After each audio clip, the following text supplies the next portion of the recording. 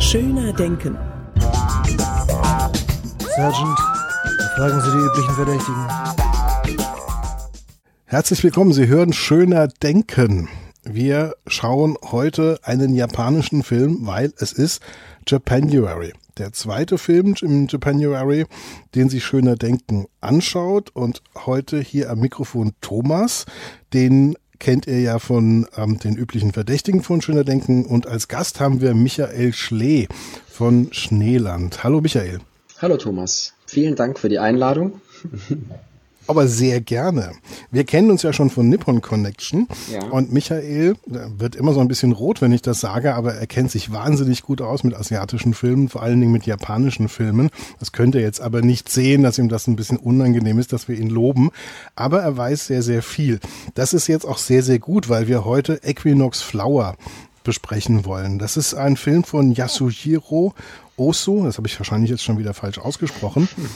Und es ist mein zweiter Ozu. Ich bin entjungfert worden von Lukas Bawenschik. Was Ozu betrifft, da haben wir geguckt, There Was a Father, der mir schon sehr, sehr gut gefallen hat. Und die Dinge, die mir gefallen haben bei diesem There Was a Father, die haben mir jetzt auch wieder bei EQUINOX Flower gefallen. Dieser typische Ozu-Stil. Aber da werden wir gleich drüber sprechen. Bevor ich jetzt sage, was eigentlich in dem Film passiert und warum er mir gefallen hat, würde ich gerne von dir wissen, wann hast du ihn dir angeschaut? Wie bist du auf Ozu gestoßen? Also, das ist schon viele Jahre her. Irgendwann, als ich angefangen habe, mich dann stärker fürs japanische Kino zu interessieren, stößt man natürlich direkt auf die drei großen Regisseursnamen, die bei uns immer wieder auftauchen in Texten und so weiter. Und das ist halt der Kurosawa, der Mitsugushi und der Ozu. Und dann fängt man an, Sachen zu suchen. Und damals, sagen wir mal vor 10, 15 Jahren, war es noch nicht so einfach, japanisches Kino überhaupt in die Hände zu bekommen. Und Ozu war einer der wenigen Regisseure, wo man damals schon recht einfach über eBay zum Beispiel DVDs aus Asien ordern konnte und wenigstens ein paar Filme sich anschauen konnte. Und EQUINOX Flower ist jetzt ein Film, das ist ja jetzt auch nicht der bekannteste Film von ihm, muss man sagen. Ne? Das ist aber ein Film, der damals schon als Hongkong-DVD verfügbar war, nämlich beim Label Panorama. Deswegen war der im Westen eigentlich immer war einer der sichtbaren Ozu-Filme. Mhm. Obwohl es vielleicht jetzt kein Hauptwerk ist von ihm. Müssen wir jetzt drüber unterhalten, aber zumindest keiner seiner berühmtesten Filme. Das wäre dann Tokyo Story zum Beispiel. Tokyo Story oder die Trilogie, die Noriko-Trilogie, wo Setsuko Hara mitspielt, also Late Spring, Early Summer und Tokyo Story, genau. Und so bin ich damals auf den Film gestoßen und habe den also zum ersten Mal gesehen, das ist also schon sicher eine Dekade her, hab das dann alles, Ozu-Filme sind ja recht ähnlich, thematisch, stilistisch und es ist ja dann doch, es verschwimmt dann doch einiges im Laufe der Zeit so und man hat dann Lust, Sachen auch wieder zu entdecken und insofern war ich ganz froh über deine Anfrage. Lass uns EQUINOX Flower zusammen gucken, weil ich den Film auch nicht mehr so richtig im Gedächtnis hatte. Also für mich war es jetzt eine tolle Auffrischung, da ich den Film sowieso mag. Also ich kenne keinen Ozu-Film, den ich nicht mag. War das ein sehr schöner Anlass, sich wieder mit dem Film auseinanderzusetzen.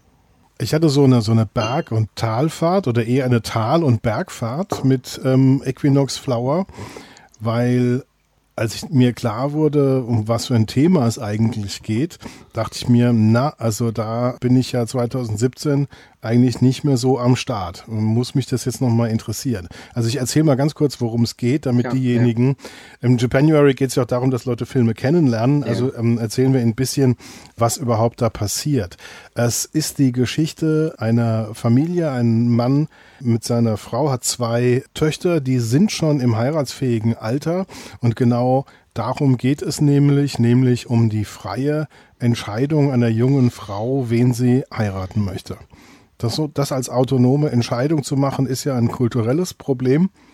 nur weil es bei uns in den letzten 30 Jahren kein drängendes Problem mehr ist oder selten ein Problem ist, sollten wir vielleicht nicht vergessen, dass es anderswo oder vor allen Dingen zu anderen Zeiten auch bei uns ein sehr, sehr großes Problem war. Und wir sind hier in Japan der späten 50er Jahre. Ich glaube, er spielt 57, oder ist 57 gedreht, wenn ich mich richtig erinnere. Ja. Es beginnt mit der Hochzeit der Tochter eines Freundes, wo er auch ein paar schöne, warme Worte spricht. Da ist er mit seiner Frau, aber ohne seine Töchter eingeladen. Und ich weiß noch ganz genau, was er sagt, nämlich, dass er neidisch ist, dass er so nicht so frei heiraten konnte, wie dieses Paar das jetzt kann. Und das könnte auch die Ehefrau bestätigen. Da dachte ich mir, das ist aber schon mal eine harte Ansage, wenn sie neben ihm sitzt. Aber halt trotzdem glücklich verheiratet, machten sie den Eindruck. Und er hat das aber thematisiert eben, dass zu seiner Zeit das alles weniger pompös und weniger frei und alles problematischer war. Das fand ich interessant, dass er da eine eher tolerante Einstellung fährt. Und dann kommt aber, ich glaube, sie heißt Setsuko, seine ältere Tochter. Ja. Und im Laufe des Films kommt raus, dass sie ohne ihre Eltern zu informieren, eine Affäre eingegangen ist, aber eigentlich keine Affäre, sondern halt eigentlich sich in einen Mann verliebt hat, der sie heiraten möchte und das eigentlich alles gut ist, abgesehen davon, dass die Eltern nicht informiert sind und dass der Vater Nein sagt. Und plötzlich ist er total intolerant, weil es nämlich jetzt seine eigene Tochter ist.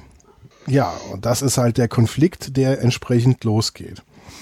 Da ist immer die Frage, muss eigentlich einen das 2017 noch interessieren? Und die Frage stellt sich dann irgendwann ganz schnell nicht mehr. Mir ist gegangen wie bei There Was My Father. Wenn ich jetzt an There Was My Father denke, und der heißt im Original, wenn ihr ihn suchen wollt, Kishi Ariki, der There Was a Father. Und bei dem Film, wenn ich jetzt an den denke, denke ich nicht an den Film und an Schauspieler, sondern ich denke an den Vater und an den Sohn und wie die versuchen, miteinander zurechtzukommen, wie der Sohn versucht, intensivere Austausch mit seinem Vater zu haben, wie der Vater in seinen Vorgaben, in dieser Gesellschaft zu leben, gefangen ist. Und im Grunde vergisst man sehr, sehr schnell, dass es sich eben nicht um Menschen handelt, sondern um Schauspieler, die Figuren spielen. Und die bleiben einem als echte Probleme, als echte Menschen eigentlich in Erinnerung. Und so war das so nach einiger Zeit bei Equinox Flower eigentlich auch. Der heißt übrigens Higanbana im Original, wenn ihr den unter dem japanischen Titel sucht. Die Töchter wachsen einem total ans Herz, auch er, egal ob er gerade in der Szene sympathisch oder unsympathisch ist, aber vor allen Dingen die Ehefrau von ihm, die Mutter der beiden jungen Frauen, hat mich total tief beeindruckt. Und wenn ich jetzt drüber nachdenke, möchte ich eigentlich mit ihm diskutieren. Ich denke also dann nicht mehr nicht mehr über den Film nach, sondern über echte Menschen, die ein echtes Problem haben. Und ich glaube, das ist so eine Ozu-Fähigkeit, uns das sind ja eigentlich immer Familiengeschichten, wenn ich das richtig verstehe. Also beide Ozus, die ich gesehen habe, sind Familien. Und in Wirklichkeit geht es ja alles immer um Liebe und Anerkennung und Respekt und alles, was einen wirklich interessiert, was wirklich wichtig ist im Leben, kann man anhand einer Familienkonstellation wahrscheinlich darstellen. Und deswegen macht das perfekten Sinn. Das ist eigentlich das, was im Schnelldurchlauf, warum er mir gefallen hat, weil er wieder sozusagen meine Distanz als Zuschauer unterschreiten konnte, weil er die weggewischt hat und man sich dann wirklich mit dem Schicksal dieser Menschen auseinandersetzt und dann wirklich Stück für Stück, das ist ja ein kompletter Dialogfilm. A redet mit B, C redet mit D, D redet mit A, B redet mit C. Das geht die ganze Zeit so hin und her. Du hast ja im Grunde keine Action. Die Orte, an denen gesprochen wird, sind andere und die Hintergründe, aber es ist ja ein 100 und noch was minütiger Dialogfilm. Ja. So, jetzt habe ich die ganze Zeit geredet. Deckt sich das etwa mit der Sicht, die du auf dem Equinox Flower hast? Ja, ziemlich. Also ich würde vielleicht noch ergänzen wollen zu der Einführung, zur inhaltlichen, dass Die Besonderheit dieses Films, die ist erstmal, dass die Perspektive eben diesmal der Familienvater ist und zum Beispiel es nicht bei dem jungen Mädchen ist, das heiraten soll oder möchte. Also wir haben ein bisschen eine andere Perspektive als sonst bei Ozu. Also so sehr sich die Filme ähneln, es sind doch immer so leichte Verschiebungen drin, die plotmäßig dann schon auch ein bisschen einen Unterschied machen. Diesmal ist es also der Vater, durch dessen Augen wir quasi das Geschehen sehen. Also toll gespielt von Shin Saburi, sehr sympathischer, auch Mensch, auch obwohl er ja, wie du gerade schon gesagt hast, sehr in seinen konventionellen Gedanken doch auch gefangen ist, sobald es um die eigene Tochter geht. Also das ist eigentlich so der Hauptkonflikt des Films. Am Anfang ist es ja die Hochzeit seines Kollegen, wie du schon gesagt hattest, und er hebt eben hervor, dass diese Liebesheirat, die da möglich war, jetzt der große Gegensatz ist zu seiner arrangierten Hochzeit damals. Und und das ist eben der große Gegensatz, Liebeshochzeit versus arrangierte Hochzeit über Vermittler, eine gute Partie machen, man lernt sich irgendwie kennen und wenn nichts, und der Konsens ist dann immer, wenn nichts dagegen spricht, dann ist es okay zu heiraten. Das ist natürlich für uns heute tatsächlich ein Konzept, oder zumindest was wir hier im aufgeklärten Westen haben, was irgendwie passé ist. Zum Glück. Wobei, wenn wir jetzt gerade mal drüber reden, müssen wir ja auch mal dran denken, dass die romantische Liebe und die romantische Liebeshochzeit auch eigentlich erst so seit dem 19. Jahrhundert überhaupt als Idee so richtig da ist und in eine gesellschaftliche Möglichkeit überhaupt erst ist. Es ist ja auch die Frage, wenn man sieht, wie viele Ehen geschieden werden, die heute frei sich entwickeln können, es gibt ja diese Phasen nach 4 Jahren, ist es ja so, dass die sexuelle Attraktion zurückgeht und dann ist die Frage, hat sich dann etwas entwickelt, was die Partnerschaft eben weiter toll sein lässt oder hat sich das nicht entwickelt? Ja. Und in dem Zeitraum kommt es ja sehr, sehr viel zu Scheidungen und ich glaube, dass da momentan die Biologie sich stärker durchsetzt, während alle noch glauben, sie hätten eine romantische Liebesheirat, werden sie gleich eigentlich von ihren Hormonen in eine Ehe getrieben und haben eigentlich gesellschaftlich bei uns jetzt aufoktroyierte Vorstellungen und ob das dann danach noch funktioniert, wird sich dann zeigen. Also das ist jetzt ein Exkurs, dass wir unsere eigene Realität mit Ehe und Heirat und Beziehungen vielleicht gar nicht zu positiv sehen sollten. Aber hier sind wir auf jeden Fall in der Situation, wo das gesellschaftlich noch stark reglementiert wird. Und das ist auf jeden Fall ein großes Problem. Ja, also man sieht dann ja immer diesen Generationenkonflikt bei den Figuren. Auch du siehst es auch an der Kleidung zum Beispiel. Häufig sind die älteren Herrschaften noch traditionell gekleidet, also mit Kimonos zum Beispiel. Die Jüngeren haben alle Kostüme an, die Frauen vor allen Dingen zum Beispiel. Ne, die gehen dann auch arbeiten. Das ist ja auch sowas, was schon ein Bruch ist eigentlich mit der Tradition. Die eine ist dann eine Sekretärin oder arbeitet in der Verwaltung, hat einen Bürojob. Ein bisschen kritischer wird's dann, wenn sie in einer Ginza-Bar arbeitet, wo man nicht so genau weiß, ist das jetzt schon eine Amüsierdame oder ist das noch ein ehrenwerter Job? Obwohl eine Ginza-Bar 1957 auf uns eigentlich wie eine Klosterschule wirkt. So ist es. Vergleich sagen. So ist es, ja. Die moralische Vorgabe, die halt gesellschaftlich herrscht, die ist halt doch recht streng. Ja. Aber sie ist auch irgendwie, Ozu zeigt aber auch ein Land, das sich verändert. Also wir sehen das ist ja eine Mittelschicht, der es gut geht, Ende der 50er. Japan ist in der gleichen Situation wie wir, nämlich zu den 1957 waren in Deutschland. Das Wirtschaftswunder ist da, es boomt, es spielt überwiegend in Tokio. Ozu nimmt auch sich immer wieder Zeit, so Totalen von der Architektur dieser Bürogebäude und man so ein Totale von diesen Fensterreihen oder es gibt eine wunderbare Szene, wo man die Fensterputzer von außen sieht und da wird schon klar, okay, das ist Tokio, das ist Japan, geht es gut, das ist eine Gewinnergeneration, die eben einen großen Krieg komplett verloren hat und komplett auf dem Boden lag, so tief wie man liegen konnte und 12 Jahre später eine erfolgreiche Wirtschaftsnation ist. Also er macht das mit den, wenn ich dich kurz unterbrechen darf, mit diesen Einstellungen der Stadtbilder, das macht er eigentlich in vielen seiner Filme und das ist dann auch immer so eine Art Kapitelunterteilung, wo man weiß, okay, jetzt wird das nächste Kapitel aufgeschlagen.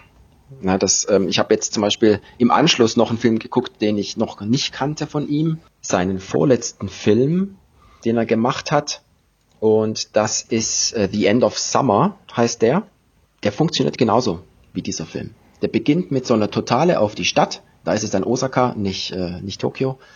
Und die zweite Einstellung ist dann in so einer Bar, ein Schuss auf Kniehöhe, durch die Stuhlreihen hindurch und zwei Geschäftsmänner sitzen an Tresen, trinken diesmal, glaube ich, Gin Fizz und nicht Highballs und unterhalten sich über die Tochter, die jetzt heiraten soll, aber man ist nicht einverstanden mit dem zukünftigen Bräutigam. Also das ist wirklich, das beginnt mit den gleichen Elementen und spielt dann aber doch bisschen mit den Faktoren rum und wird dann schon auch ein anderer Film, aber die Komponenten sind oft sehr ähnlich.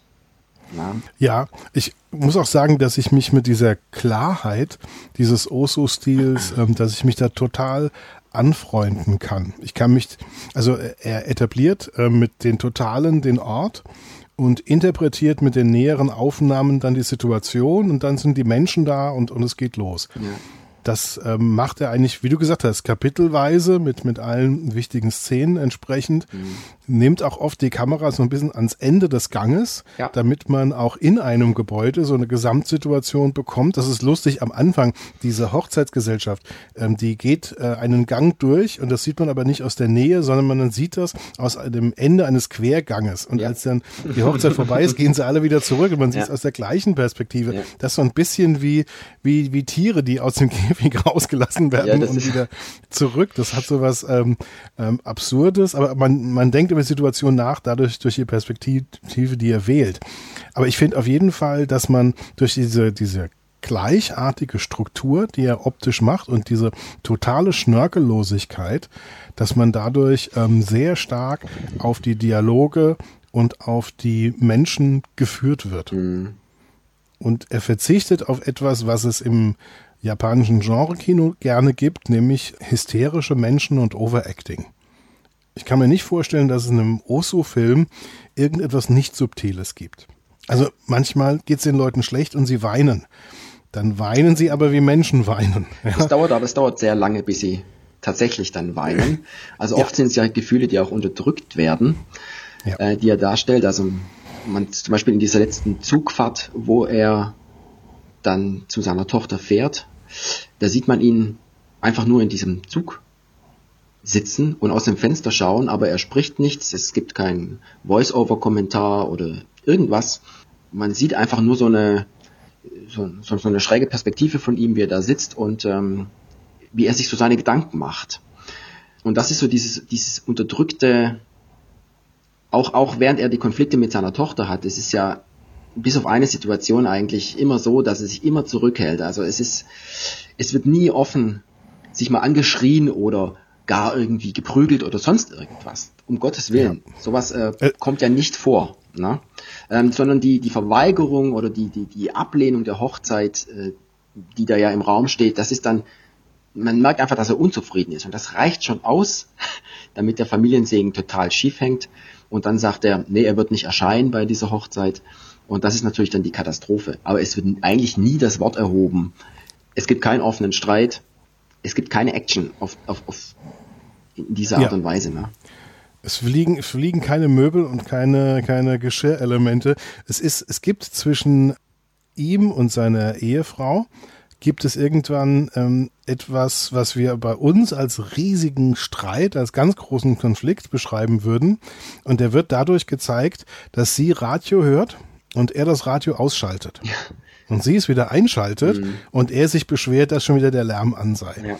Also das ist so die subtile Variante, wie dann wirklich harte Konflikte dann dargestellt werden. Ja. Obwohl sie reden ja schon relativ klar, aber es bleibt irgendwie, es wirkt immer sehr rational. Also auch wenn die Gefühle dann da sind, es wird das in knappen Worten besprochen und es gibt keine leidenschaftlichen, stundenlangen Anschreiereien, wie man so aus anderen Kulturen kennt. Ja, wenn ich mir jetzt mal so einen Almodovar-Film jetzt mal so im Vergleich vorstelle, da hätte man schon einen Gehörschutz tragen müssen bei dem Konfliktstoff, der hier verhandelt wird. Ja, also es sind nicht die ausufernden Dialoge, die die Person charakterisieren, sondern es sind oft auch die ganzen Leerstellen, die dem Zuschauer sozusagen die Möglichkeit geben, sich in die Figuren reinzudenken. Und man sieht dann oft in den Nuancen, was in den Menschen vorgeht und wie ihre Haltung jetzt ist, als dass immer alles austhematisiert werden würde. Ja. Es ist auch mir aufgefallen, dass Ozu ein feines Gespür für die Zwischentöne in seiner eigenen Kultur hat. Zum Beispiel das Verhältnis der Geschlechter, wieder ein Beispiel, er und seine Ehefrau, also der Vater und seine Ehefrau. Er kommt nach Hause und er zieht diesen schicken 50er-Jahre-Anzug aus. Er sieht schon fast so ein bisschen wie die Madman aus, ja. Und zieht die Jacke aus und sein sonstiges Zeug und wirft das einfach auf den Boden. Sie steht einen Meter nebendran. Warum gibt er das seiner Frau, die sowieso hinter ihm aufräumt, nicht wenigstens in die Hand? Nein, er wirft es auf den Boden. Sie muss in die Knie gehen, es alles wieder aufheben. Dann wirft er das nächste Stück auf den Boden und sie muss es wieder aufheben. Also wo diese Hierarchie, ist das hier, die Familie ist ein Königreich und der Vater ist der verdammte König. So ist es. Und macht die Ansagen. So ist es. Und es ist 1957 und die Untertanen, die 3 Frauen, also die Ehefrau und die Töchter, sagen, nö. Und wir können jetzt mal spoilern. Und die Tochter sagt bei aller Trauer, dass ihr Vater das nicht will. Das ist die richtige Beziehung und sie wird heiraten. Und sie gehen alle hin, er nicht. Das ist dann so im letzten Drittel so die Konfliktlinie. Ja, es gibt dann ja noch einen Triku, den sie anwenden, wo sie ihn mit seinen eigenen Waffen schlagen. Das ist so ein bisschen der plotmäßige Höhepunkt des Films. Ich weiß gar nicht, ob wir das jetzt eigentlich hier erzählen müssen, aber das ist schon auch sehr schön gemacht und das zeigt auch, dass die Frauen in dem Film dann schon so eine Souveränität haben, dass sie sich jetzt nicht irgendwie alles verbieten lassen, nur weil der Mann der Patriarch ist. Also mich hat es schon auch ein bisschen an andere japanische Regisseure erinnert, zum Beispiel an Mikio Naruse. Der ist ja auch ein sehr bekannter klassischer Regisseur, der immer die Frauen sehr in den Fokus seiner Filme gestellt hat. Und bei ihm kommen die Männer noch schlechter weg als bei Ozu eigentlich. Aber was die Welt zusammenhält, das sind die Frauen. Und bei Ozu ist es oft genauso. Die Männer arbeiten zwar, aber im Endeffekt sind es doch die Frauen, die verlässlich sind und die auch mal nachdenken, auch mal sich bewegen im Kopf, die auch Neues zulassen. Ansonsten hätten sich die Töchter das ja nicht getraut, dem Patriarchen gegenüber so einen Streich zu spielen letztendlich. Ne? Ja, also da wird er schlicht dabei, sie merken ja, dass er mit zweierlei Maß misst und das nutzen sie aus. Was mich aber sehr, sehr stark beeindruckt hat, ist, am Anfang sehe ich immer nur diese Ehefrau von ihm, die Mutter, wie sie da lächelt und immer gute Miene zum bösen Spiel macht, wenn er wieder irgendwie negativ drauf ist. Und ich erst ganz langsam verstanden habe, welche enorme Stärke sie hat und dass sie immer lächelt, aber auch unverrückbar wie ein Fels ist und sich dann tatsächlich durchsetzt, dass das Wohl ihrer Töchter und vor allen Dingen, dass ihre älteren Tochter, dass die heiraten will, dafür würde sie ihm die Hölle heiß machen und immer lächeln und immer die Jacke wieder aufheben und trotzdem wird sie ihr Ziel erreichen, dass ihre Tochter glücklich wird. Ja. Und diese Stärke, was am Anfang wie eine Schwäche aussieht, wie das Wasser, das den Fels aushöhlt, das wird in diesem Film ganz, ganz langsam eigentlich erst klar. Und das ist so eine Stärke dieses Drehbuchs, das Ozu mitgeschrieben hat, dass das so dauert, bis er es uns so ganz langsam dann sichtbar werden lässt und klar macht. Das ist wirklich, wirklich großartig. Und die Frau ist mir am Ende super stark in Erinnerung geblieben jetzt. Ja, das kann ich nur so bestätigen. Was mir total aufgefallen ist, dass die Musik, die in dem Film verwendet wird, mich immer so ein kleines bisschen rausgerissen hat zwischendurch, weil es europäische 50er Jahre Musik ist. Also das kam mir sehr, sehr westlich vor. Es ist so die US-amerikanische Melodram-Musik, die oft eingesetzt wird, die ich jetzt auch in einem US-Film zu einem ähnlichen Thema, aber anderer Machart erwartet hätte. Die kriege ich hier auch. Also das Verhältnis von Japanern zu europäischer Musik ist ja oft sehr positiv, zu klassischer und zu anderer Musik. Ja. Und dann etwas, was uns dann irgendwie, was als unsere Musik vorkommt, das erstaunt mich dann hier, wie dann der Umgang in der anderen japanischen Kultur ist. Aber die ja ganz viel dann auch halt von den Anzügen, den Straßen, den Gebäuden und so weiter. Wenn man in Tokio ist, hat man ja manchmal das Gefühl, man ist in Paderborn oder in Philadelphia. Also das ist ja das Tolle. Es sind so viele Dinge ähnlich und so viele Dinge ganz anders, ja. Und ja. Ja, es ist natürlich die Zeit, wo man auch diese technischen Entwicklungen wie die Musicbox und sowas dann auch da zu schätzen lernt und der Swing kommt und der Jazz kommt.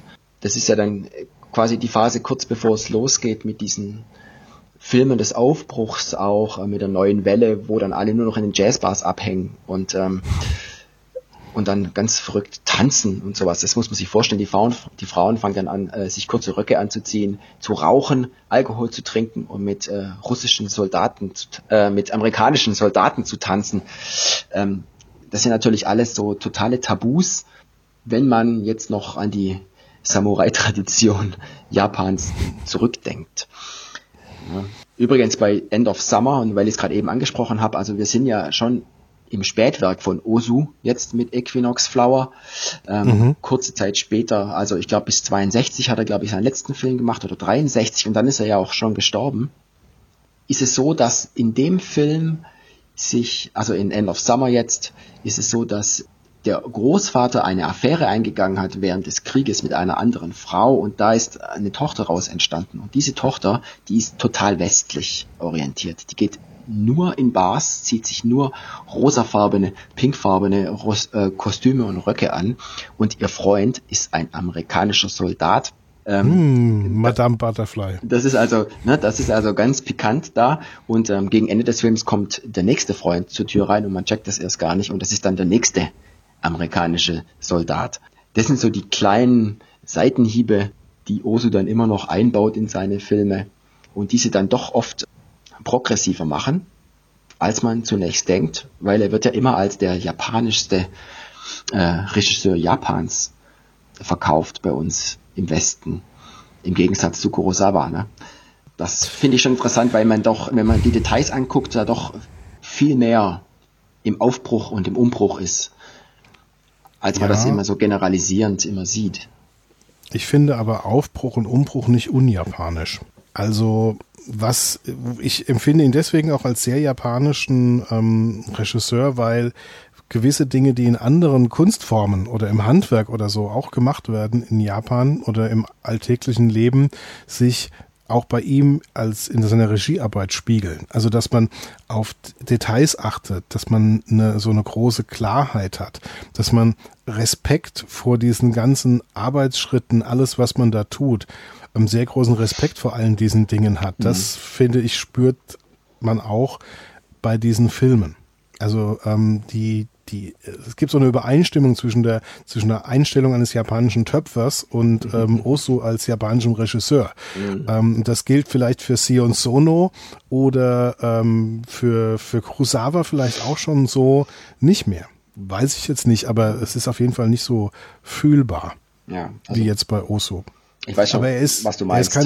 Aber er ist ja kein verknöcherter Reaktionär, der nur, weil er sich mit traditionellen Familienbildern beschäftigt, jetzt nicht den Kopf erhebt. Und jetzt können wir brutal spoilern, weil es ja auch eine Entwicklung bei den Figuren gibt.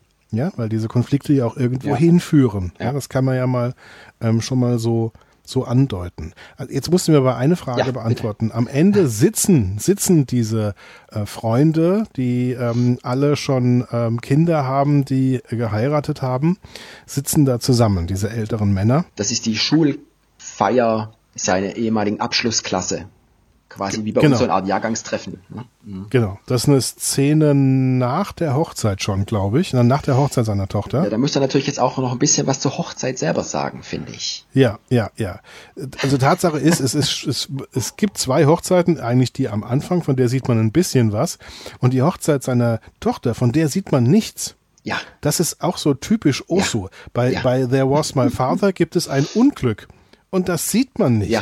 Dieses Unglück wird den ganzen Film, also das vor allem das Leben aller Protagonisten in dem Film völlig verändern. Ja. Und diesen Unfall sieht man nicht. Und hier läuft alles auf eine Hochzeit raus und diese Hochzeit sieht man nicht. Ja, das ist großartig. Die berühmte Ellipse bei Ozu. Das hat er in mehreren Filmen so gemacht. In Autumn Afternoon, in seinem letzten Film, hat er das auch gemacht. In Late Spring hat er das auch so gemacht. Es geht die ganze Zeit um das Verheiraten dieser Tochter und dann kommt die Hochzeit und dann sieht man die Hochzeit nicht. Ich find's großartig. Aber jetzt haben wir wieder ein typisches Stilmittel rausgearbeitet, aber was mich jetzt eigentlich interessiert, als diese alten Männer am Ende zusammensitzen, dann singen die also ein Kriegslied und ein traditionelles ähnliches Lied. Mhm. Und das hat mich jetzt verunsichert. Also die ganze Szene wirkte auf mich nicht wie reaktionäre alte Säcke, sondern wie Männer, die langsam lernen, dass die Welt sich ändert und dass Kinder weggehen und dass Eltern nicht immer alles bestimmen können und zelebrieren dann aber trotzdem noch diese alten Bilder, also es geht ja um Samurai und Tradition und Treue und zu sterben im Kampf für den Kaiser. Also diese ganzen super konservativen Werte, die es in Japan gab und heute immer noch gibt. Und ich konnte diese Szene nicht richtig so einordnen. Es wirkte überhaupt nicht unsympathisch reaktionär, aber die Texte und alles waren das schon. Ja, also mir ist natürlich auch aufgefallen. Ich habe das eher mit so einem humoristischen Auge gesehen. Ozu hat ja einen sehr trockenen Humor. Du hast vorhin schon mal angesprochen, wie die alle nacheinander zu der Hochzeit reingehen, in so eine Art Ententanz fast schon. Ne? Manchmal steht dann einfach links immer einfach nur die Sake-Flasche und man muss dann im Bild gucken, wo ist die Sake-Flasche oder wo ist der rote Teetopf und das ist dann ein Kommentar. Oder manchmal ist es auch eine abgebissene Melone, die irgendwo rumliegt.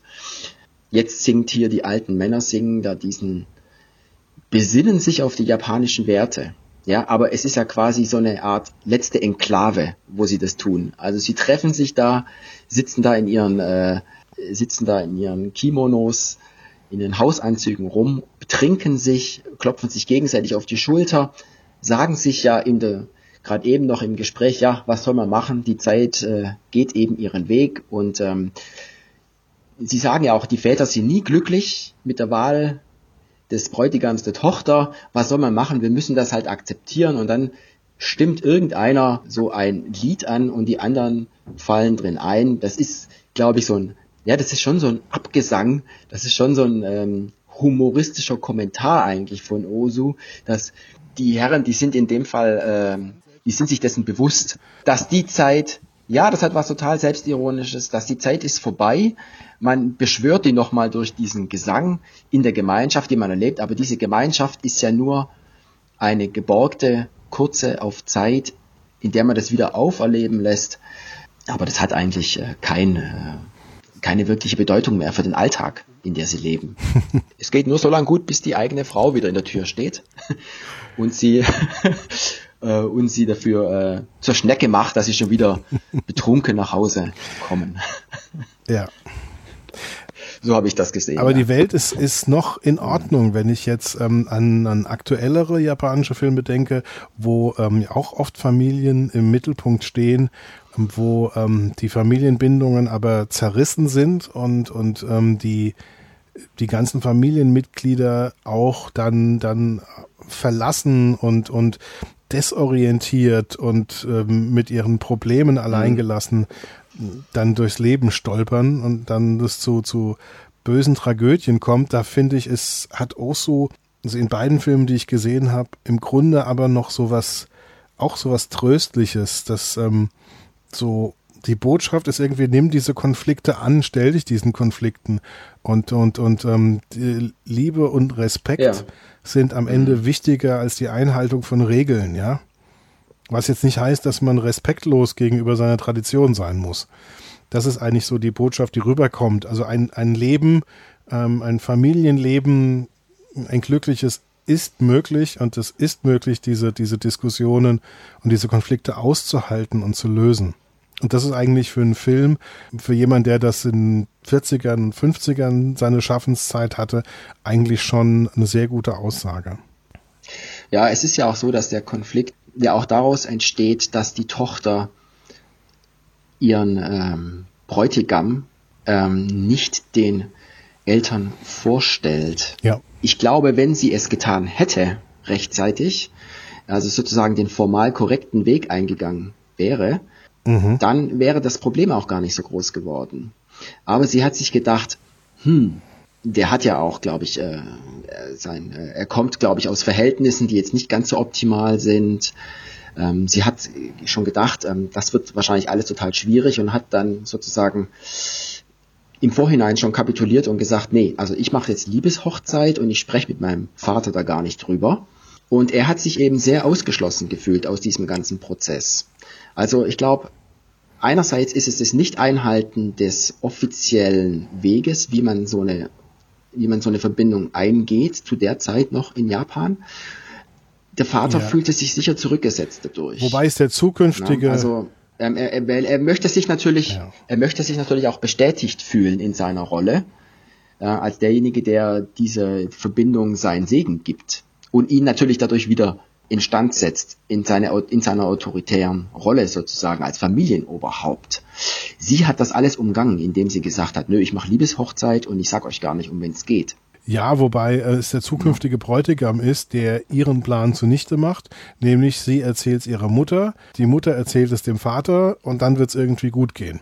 Er hat aber eine Versetzung direkt vor der Brust und hat gar keine Zeit mehr auf diese Spielchen zu warten und geht dann direkt in die Firma des Vaters und macht das da direkt.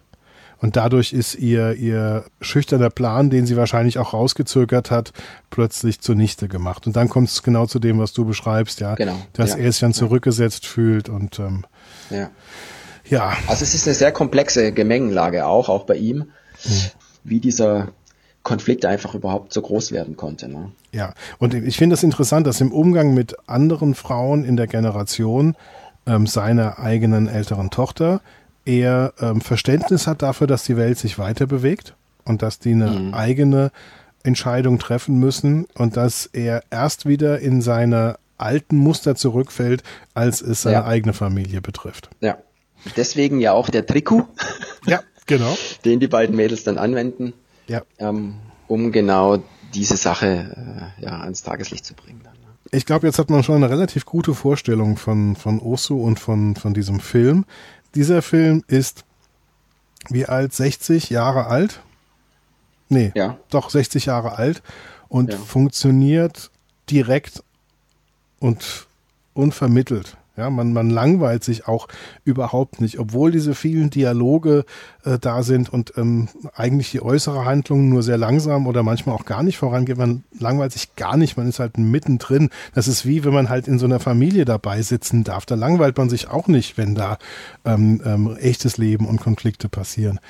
Und das ist halt eine Qualität, die, glaube ich, viele dieser Filme, die jetzt für dieses Publikum mehr oder weniger generisch produziert werden, die wird in 50, 60 Jahren kein Mensch mehr angucken, weil sie nicht so viel Kraft in sich tragen und nicht so viel, es gibt ja diese Theorie von Stephen Greenblatt, kennst du vielleicht dass du in Kultur und in Kunst soziale Energie sozusagen kodieren kannst und bündeln kannst. Und die Kunst ist immer so langlebig und in anderen Kulturen verstehbar, wenn sie viel soziale Energie bündelt. Der Grund, warum Shakespeare so ein großer Erfolg über jetzt ein halbes Jahrtausend schon ist. Ja? Und das sehe ich halt auch bei Ozu. Jetzt kann man Ozu echt nicht mit Shakespeare vergleichen. Aber es ist halt wirklich soziale Energie, es ist wirkliches Leben in diesen Filmen kondensiert in einer echt großen Kunstform.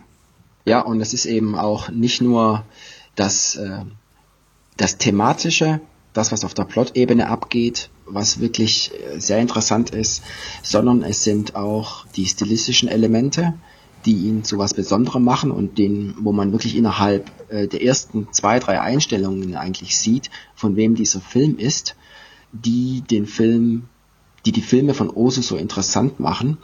Du hast es vorhin schon angesprochen, diese Ästhetik, diese reduzierte japanische Ästhetik, die man da findet. Da gibt's ja er setzt die Kamera ja oft total niedrig an, also in Kniehöhe etwa. Das ist der Tatami-Shot von Ozu. Das gibt's ja in seinem ganzen Spätwerk. Das sind so Signaturen, so Handschriften von einem Autorenkino, die ihn genauso auch diese Wäscheleine, wo dann die frische Wäsche draußen hängt, oder am Anfang dieses Leinentuch, wo die Credits drüber laufen zum Beispiel. Das wiederholt sich ja in allen seinen Filmen. Und das scheint schon auch auf so ein Bedürfnis bei uns im Westen zu treffen, was für uns auch interessant ist.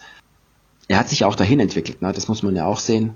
Jetzt verliere ich mich gerade ein bisschen, aber sein Frühwerk ist ja auch nochmal anders. Also er hat ja auch Gangsterfilme gemacht und so weiter, wo er sich früher am amerikanischen Kino sehr stark orientiert hat in seiner Anfangsphase, bevor er dann da gelandet ist. Aber spricht sicher auch dafür, dass es so gekommen ist, weil er eben immer mit demselben Drehbuchautoren zusammengearbeitet hat. Und er hat ja auch in seinem ganzen Werk nur mit 2 Kameramännern zusammengearbeitet. Also sein allererster Kameramann, der ist dann nach 10 Jahren irgendwann ist der gestorben, ich glaube an Krebs. Und dann hat sein Assistent übernommen. Und der Assistent hat seit den 40ern alle anderen Filme von Ozu bis zu seinem letzten Film abgefilmt. Ne? Also es ist auch da so ein ganz enger Zusammenhalt, so ein familiärer Zusammenhalt in der Produktionsgemeinschaft sozusagen zu finden. Die haben sich ja auch immer zusammen getroffen in einem Haus, ich glaube in Nagano irgendwo ist das, ich weiß nicht mehr genau. Da haben sie dann Tage und Nächte lang Sake getrunken und haben dann die Drehbücher geschrieben. Ne? Kann man alles nachlesen, das ist alles total spannend. Ne? Und Ozu selber war ja nie verheiratet. Ach. Das ist auch noch so ein Punkt, also er ist ja ein sehr genauer Beobachter von diesen ganzen Familiengeschichten, aber er war ja Single. Nach dem Krieg kam er zurück und hat bei seiner Mutter gelebt. Seine Mutter ist 2 Jahre vor ihm gestorben. Er war nie verheiratet, er hatte, glaube ich, keine Kinder und er dreht dann solche Filme. Das finde ich schon auch nochmal bemerkenswert. Wahnsinn. Also, was lernen wir daraus? Michael, schaut mehr Ozu-Filme. Genau. Ganz klar.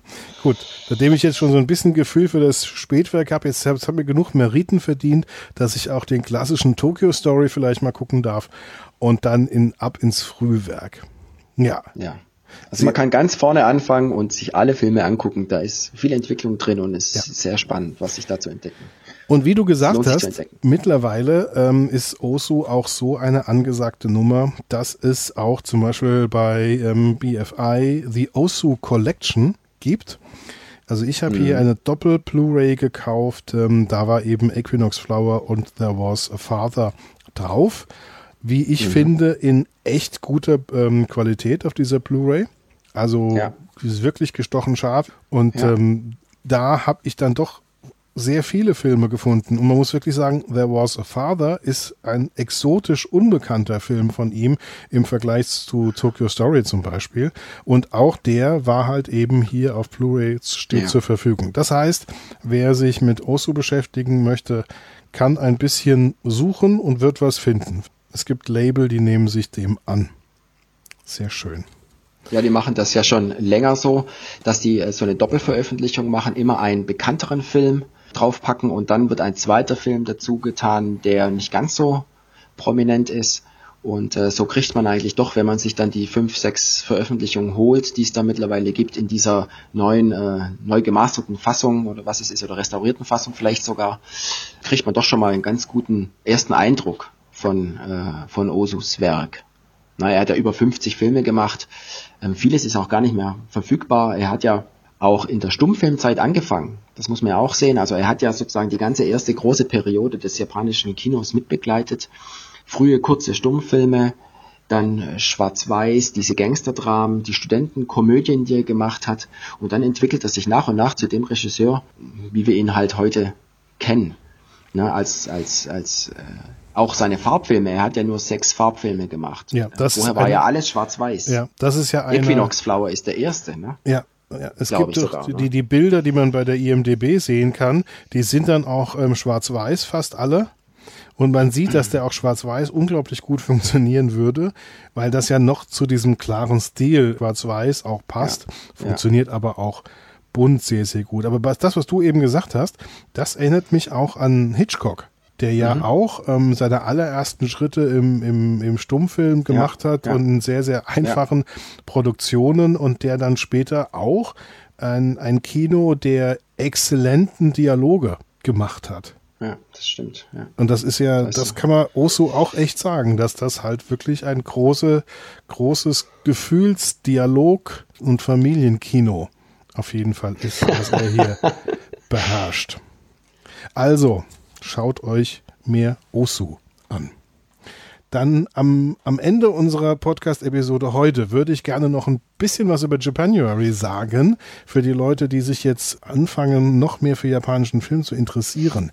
Ihr findet unter www.japanuary.de findet ihr eine Seite, auf der alle, die mitmachen, und das sind ganz, ganz, ganz, ganz viele, findet ihr alle verlinkt. Erstmal wahrscheinlich mit ihren Letterboxd-Listen und später auch mit ihren Beiträgen und Podcasts und Artikeln und was auch immer. Michael, willst du noch mal erzählen, welche 8 Filme du so im Schnelldurchlauf dir ausgesucht hast für den Japanuary? Oh, warte mal ganz kurz. Einfach da muss ich die Liste erstmal mal aufmachen. Einmal auf Letterboxd gehen. Ja. Zu meinen Listen. Ich meine, ich habe relativ viel aktuelle Filme draufgepackt, weil ich bin auch jemand, der gerne in der Filmgeschichte wühlt und dann auch manchmal die aktuelleren Veröffentlichungen liegen lässt. Mir fällt gerade auf einen der Filme, die ich hier gelistet habe, nämlich Close Knit von Naoko Ogigami. Den habe ich mittlerweile sogar schon gesehen. Das ist der Film, der auch in der Berlinale lief. Also den werde ich schon mal austauschen müssen. Ja, du darfst im Japanuary auch Filme besprechen, die du schon direkt im Dezember gesehen hast. Ich glaube, so streng ist der Japanuary gar nicht. Ja, dann habe ich eigentlich so eine ganz bunte Mischung. Barren Illusion von Kiyoshi Kurosawa, das ist einer der ganz wenigen Filme von ihm, die ich noch nicht gesehen habe, sonst kenne ich eigentlich alles. Dann Kabukicho Love Hotel von Ryuichi Hiroki. Der ist großartig. Ja, kenne ich noch nicht. Ist einer meiner Lieblingsregisseure des zeitgenössischen japanischen Kinos. Auch weil er so unterschiedliche Sachen macht. Dann habe ich Rape and Death of a Housewife. Ein schlimmer Titel. Das ist von einem Pinku-Großmeister von Noboru Tanaka. Der ist aus den 70ern, also aus dem psychedelischsten Jahrzehnt des Filmeschaffens weltweit eigentlich. Und Pinku heißt, dass es alle 12 Minuten eine Nacktszene geben muss. Ja, eine Sexszene, genau. Er ist auch ein Vertreter derjenigen, die auch nicht nur eine Sexszene bieten, sondern meistens auch etwas wüster werden. Ja. Aber die Männer kommen oft auch nicht gut weg, also inwiefern das dann frauenfeindlich ist, darüber müsste man sich nochmal genauer unterhalten. Also jedenfalls spannend gemacht. Dann Kazuyoshi Kumakiri mit My Man, der lief, glaube ich, auch mal auf der Nippon Connection. Da habe ich ihn verpasst. My Man, ist das nicht mit dem Mann, der ein Kind als Tochter annimmt, das bei einer Katastrophe überlebt? Ja, ich glaube schon, ja, das ist mit Tadanobu Asano. Und es geht um dieses Unglück, genau, um das Tsunami-Unglück. Oh, das ist ganz, ganz harter Stoff. Sehr beeindruckender Film. Ja, es ist, glaube ich, auch ein ziemlich langer Film. Also geht über 2 Stunden, meine ich. Ja. Der wird dir gefallen. Ich bin mal sehr gespannt. Dann habe ich noch was von Koji Wakamatsu. Caterpillar heißt der. Der ist von 2010, also ein ganz aktueller Film von ihm.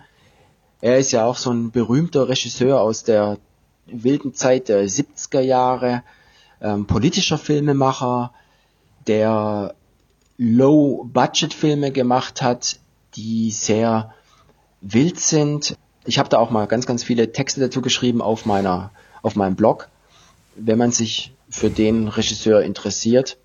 Und dann habe ich noch so ein bisschen was Aktuelles, ein bisschen Anime und La La La at Rock Bottom von Nobuhiro Yamashita ist ja auch ein Regisseur, der sehr prominent auf der Nippon Connection vertreten ist. Dieses Jahr liefen ja 2 Filme von ihm da.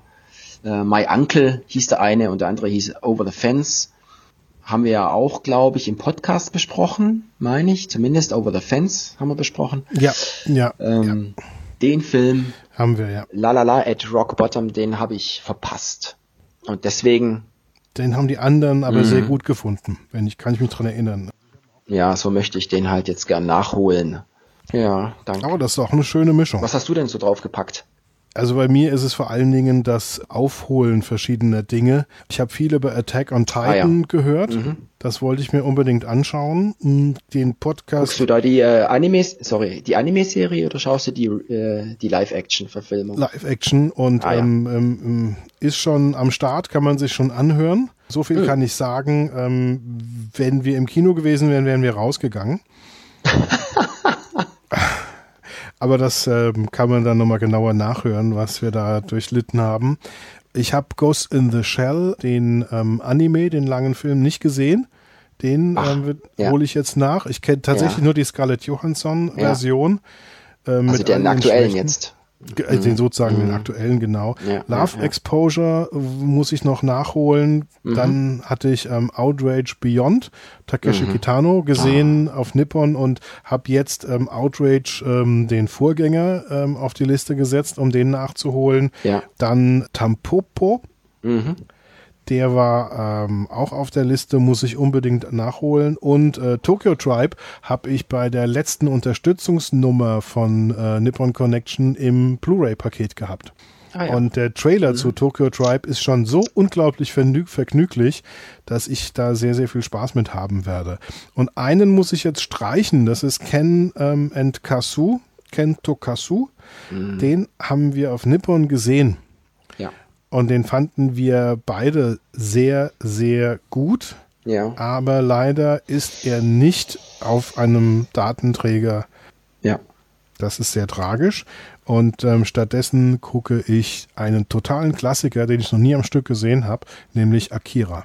Ach, dann guckst du Ghost in the Shell und Akira beide jetzt. Da habe ich vor vielen, vielen Jahren alle Mangas gelesen. Und jetzt freue ich mich drauf, den nochmal am Stück als Film zu sehen. Ja, das macht dann, glaube ich, bei deiner Heimkinoanlage auch richtig viel Spaß. Wobei ich sagen muss, Attack on Titan waren die Action-Szenen im Vergleich zu den Dialogszenen so laut, dass wir runterregeln mussten, damit hier nicht die Kleinkinder der Nachbarschaft aus der Wiege fallen. Also das war schon sehr heftig. Ich hoffe, dass Akira nicht so ausgesteuert ist. Ja. Also es ist noch einiges angesagt. Der Monat ist gar nicht mehr so lang und es gibt ganz, ganz viele Filme. Ich weiß nicht, ob 70 oder 80 Leute mitmachen. Jeder von denen hat 8 Filme am Start. Mal die Übereinstimmungen mal weggerechnet. Das ist sehr viel, was man entdecken kann. Ja, das ist toll, dass du das alles so losgetreten hast auch und das so unter deine Fittiche genommen hast. Ich habe gar nichts losgetreten. Das ist von Politik und Liebe kam die Idee und dann waren die Abspanngucker waren da und haben das gepusht und noch andere. Und ich war nur derjenige, der sich bereit erklärt hat, die Liste online zu pflegen. Sonst ich war gar nicht der Ideentreiber.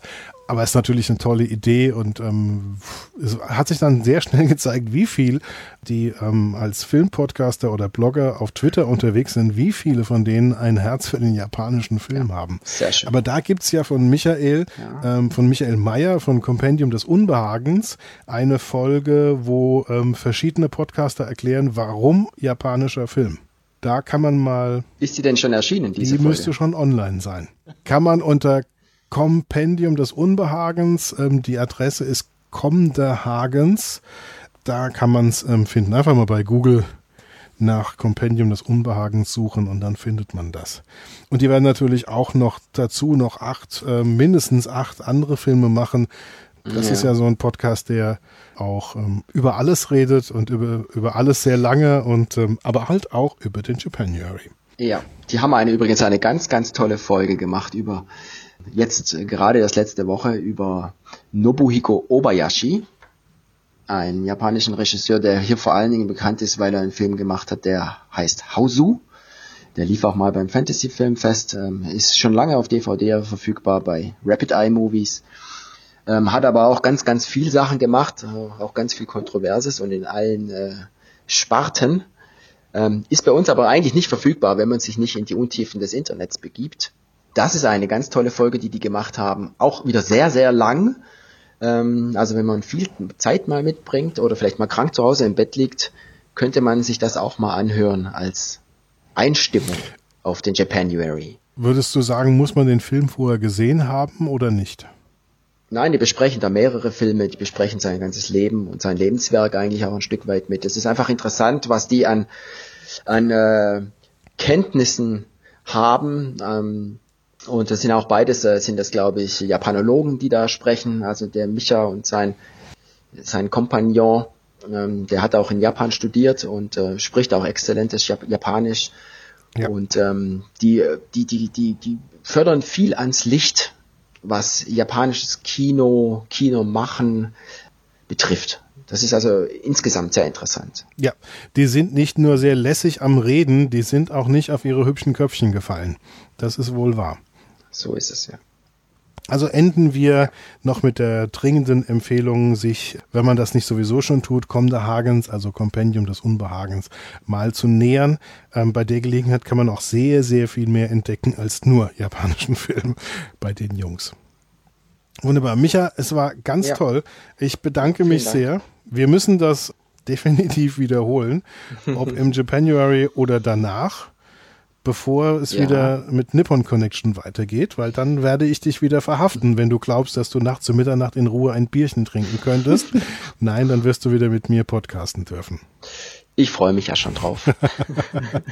Ich freue mich auch. Vielen Dank für die Einladung jedenfalls. Und wir sehen uns dann leibhaftig, denke ich, spätestens im Mai wieder in Frankfurt. Ja. Dieser Podcast übrigens, ihr lieben Zuhörer, steht unter Creative Commons. Das heißt, ihr könnt ihn bei euch einsetzen. Ansonsten schaut ihr einfach mal bei uns unter schöner-denken.de nach. Oder wenn ihr wirklich zufrieden wart mit uns, dann geht zu iTunes und gebt uns eine iTunes-Bewertung. Das gibt Karma-Punkte. Auch für euch. Vielen Dank. Danke, tschüss.